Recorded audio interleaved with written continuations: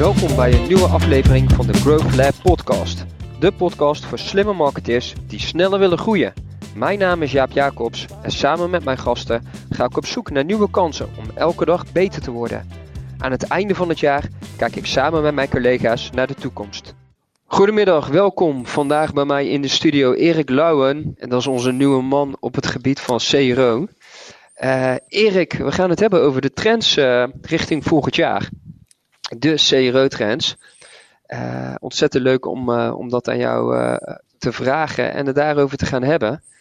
En wat ik eigenlijk al van heel veel andere collega's heb gehoord. Het gaat steeds meer over een cookieless world. Maar wat houdt dat nou eigenlijk in, een cookieless world?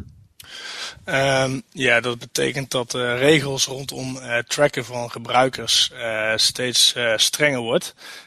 Wat het dus ook moeilijk maakt om heel je marketingkanalen, maar ook AB-testen, zuivere data uit te halen. En dus ook zinnige dingen te kunnen zeggen over de AB-testen die je doet. Of om gebruikers de juiste marketingvisualisaties te laten zien. Dus het heeft behoorlijk wat impact op je werk. Ja, zeker. Als CRO-specialist. En we horen dan vooral ook door de wetgeving rondom third-party cookies. Steeds meer begrippen terugkomen als server-side en client-side testing. Zou je daar wat over kunnen vertellen, wat dat precies inhoudt? Ja, zeker. Zoals gezegd, bij AB-testen voeren we eigenlijk aanpassingen door op een website. Dus dan komen gebruikers of in een controlevariant, dus dat is eigenlijk het origineel. Of ze komen in de aangepaste variant en dat is dus waar je eigenlijk de manipulatie hebt toegevoegd. En zo wil je eigenlijk gaan kijken wat beter werkt om zo de site beter te maken. Nou zit daar dus een wat technisch verhaal achter. En kun je dus die manipulaties eigenlijk serveren aan de klant, aan de gebruiker. Enerzijds kun je dat server-side doen en anderzijds kun je dat client-side doen. Bij client-side experimenten wordt de pagina eigenlijk direct aan de gebruiker aangeboden door de server. En dan gaat de browser van de gebruiker zeg maar de aanpassingen doen nadat de pagina al is geladen. Dus daar worden de aanpassingen pas gedaan vanuit de gebruiker en dus ook de client.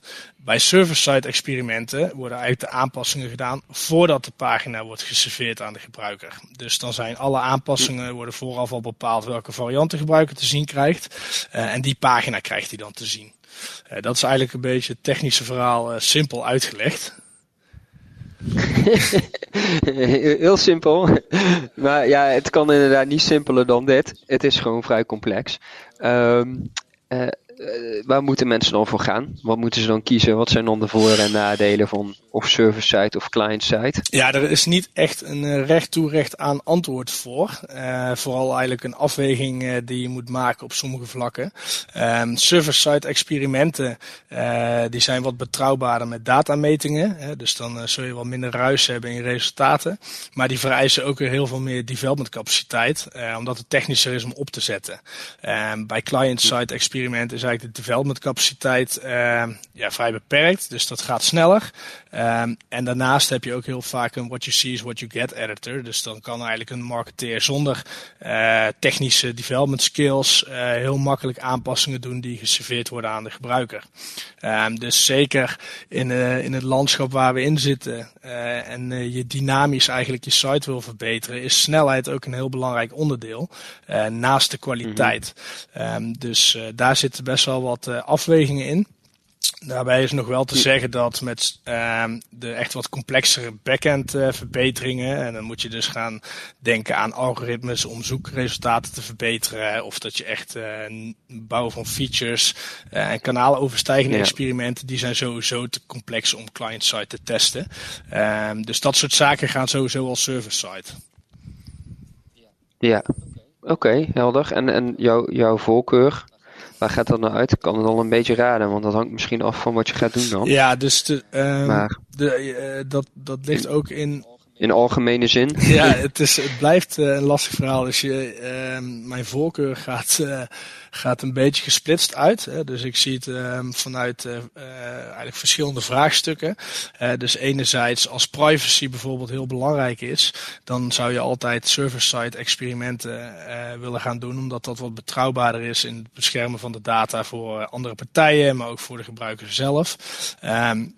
Daarnaast ga je denk ik ook voor server-side experimenten als je de betrouwbaarheid van het resultaat echt zuiver wil gaan hebben. Hè. Dus we moeten wel gaan kijken wat client-side experimenten doen qua betrouwbaarheid van de data. Dus zien we inderdaad dat daar een heel grote dataverlies is en dat de resultaten beïnvloedt. Of valt dat wel mee? Dat is iets wat we de komende tijd moeten ontdekken. En dan is er eigenlijk nog ook één laatste punt, dus qua prestatie-impact.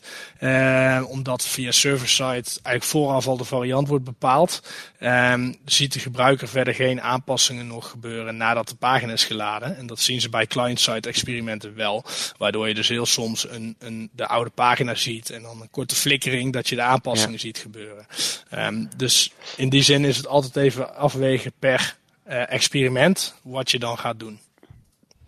Ja, maar eigenlijk wat ik jou hoor zeggen is dat server-side wel net een ticketje kwalitatiever is. Zeker, ja.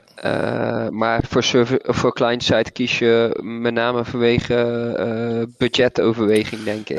Of ja, niet? dat, maar ook... En iets makkelijker om te implementeren misschien. Ja, precies. Dus dat. En ja, weet je, als je bijvoorbeeld 3 experimenten client-side kan doen in de tijd dat je er 1 server-side bouwt. Ik roep nu maar even iets willekeurigs. Ja, inderdaad. Maar dan is het de afweging wat je wil gaan doen. En ook even om te kijken van oké, wat is nou inderdaad het risico dat je loopt. Ja, helder.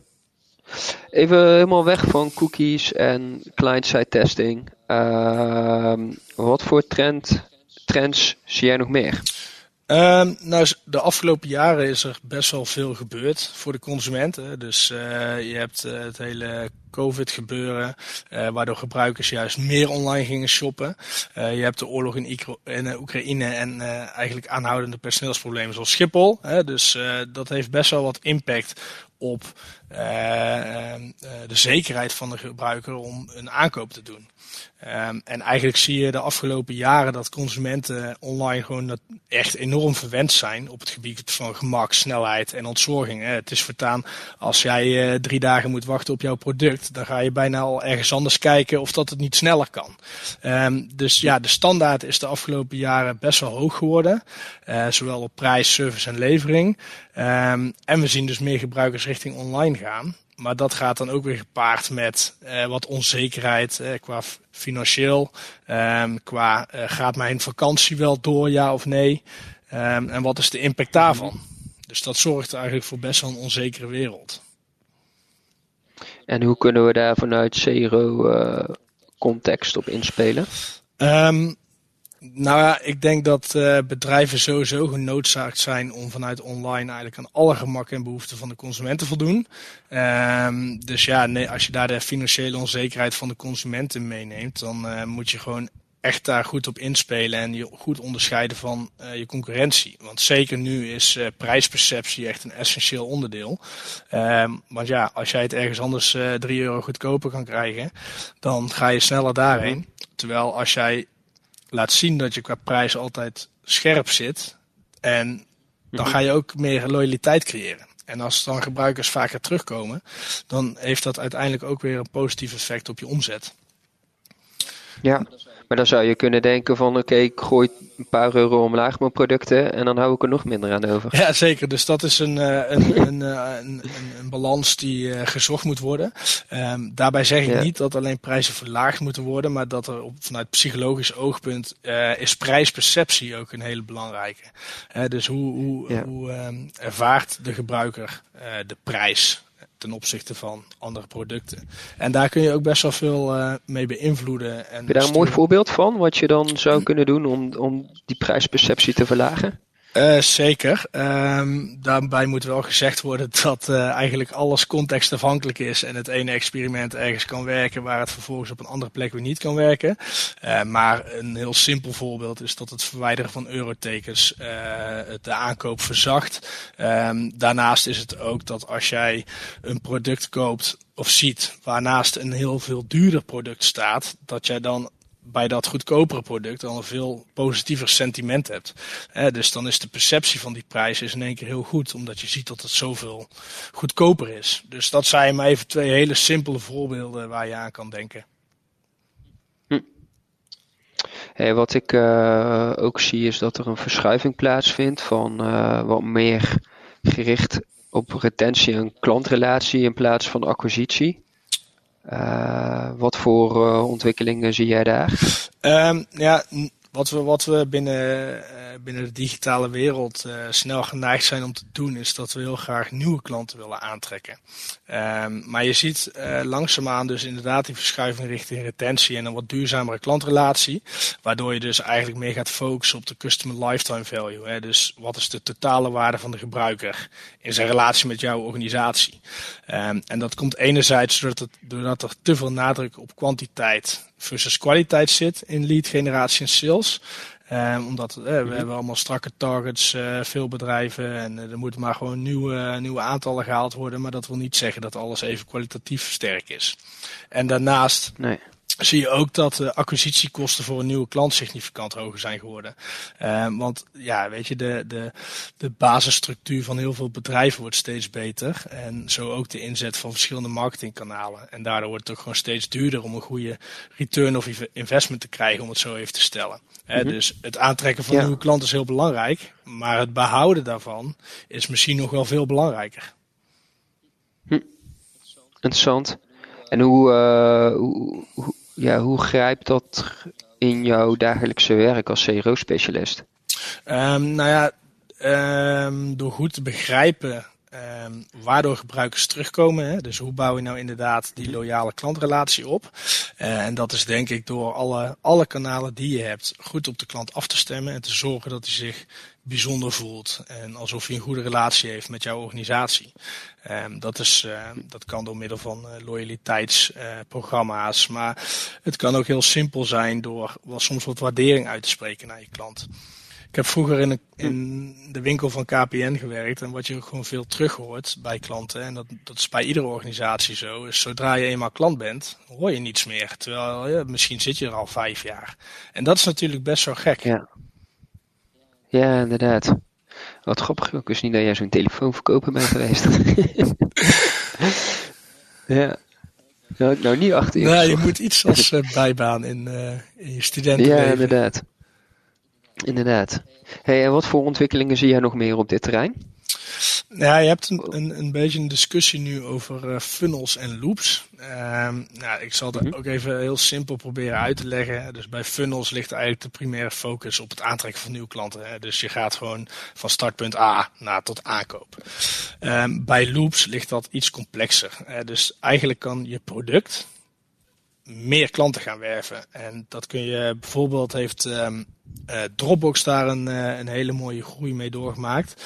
Dus zij hebben gebruikers op een gegeven moment dingen laten delen om meer opslagcapaciteit te krijgen. Maar je ziet het ook bij Pinterest, waar je jouw pins kan delen. Maar vervolgens moet een gebruiker dan, die dat wil zien, een account aanmaken om daadwerkelijk die pins te kunnen bekijken. Dus door middel van content delen en interactie zorgt jouw product er eigenlijk voor dat je weer meer gebruikers gaat krijgen. En dat kan ook op een heel simpel vlak, bijvoorbeeld met notificaties. Als jij een notificatie krijgt, dan kom jij weer sneller terug en maak je weer gebruik van het product. Oké. Hey, en zie je nou al een verschuiving ontstaan? Zijn er echt steeds meer organisaties die dit meer omarmen? Of gaat het nog te langzaam? Organisatietechnisch denk ik dat veel bedrijven überhaupt gewoon best wel achterlopen. Dus je ziet dat het hele datagedreven werken steeds meer geïntegreerd wordt, maar dat nog best wel een lastige aanpak is bij veel organisaties. Ja. Dus dit is ook nog wel een beetje een ver van je bedshow. Wat ik wel zie is dat zeker de grote partijen en de wat wereldwijd bekendere specialisten hier steeds meer mee aan de haal gaan. En dat het wel belangrijk is.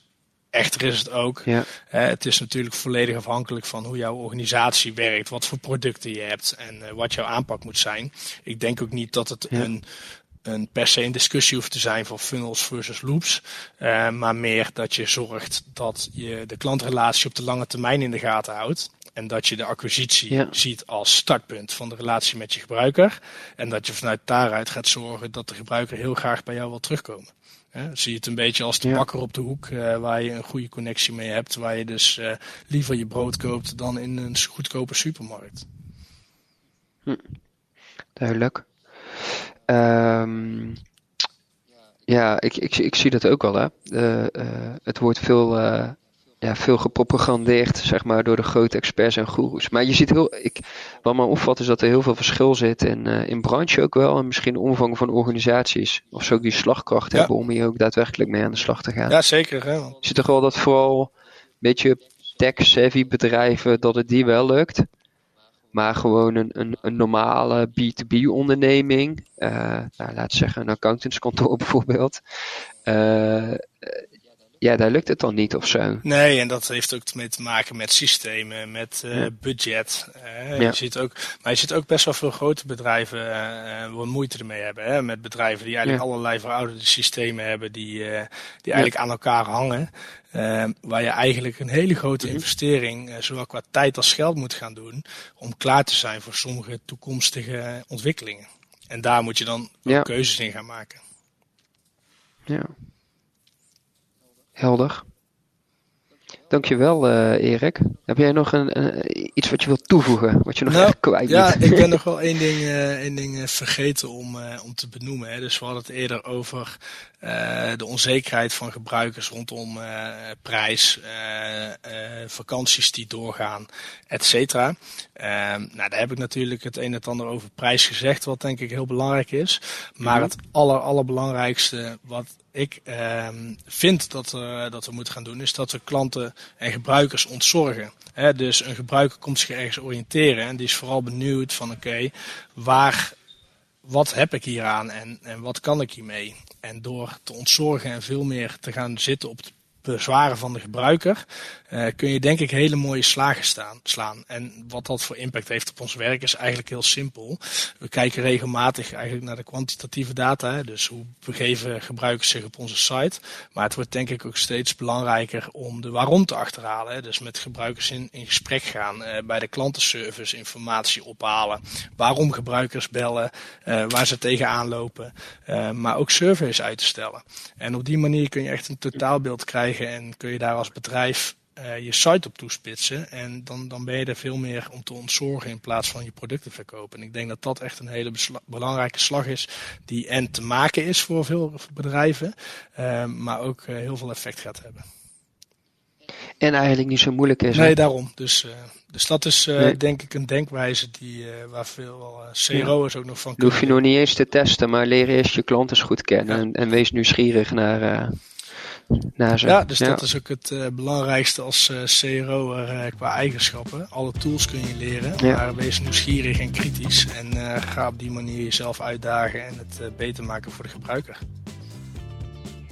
Bedankt voor het luisteren naar deze Growth Lab podcast. Wil je ons volgen? Ga dan snel naar fingerspeech.nl/growth-lab.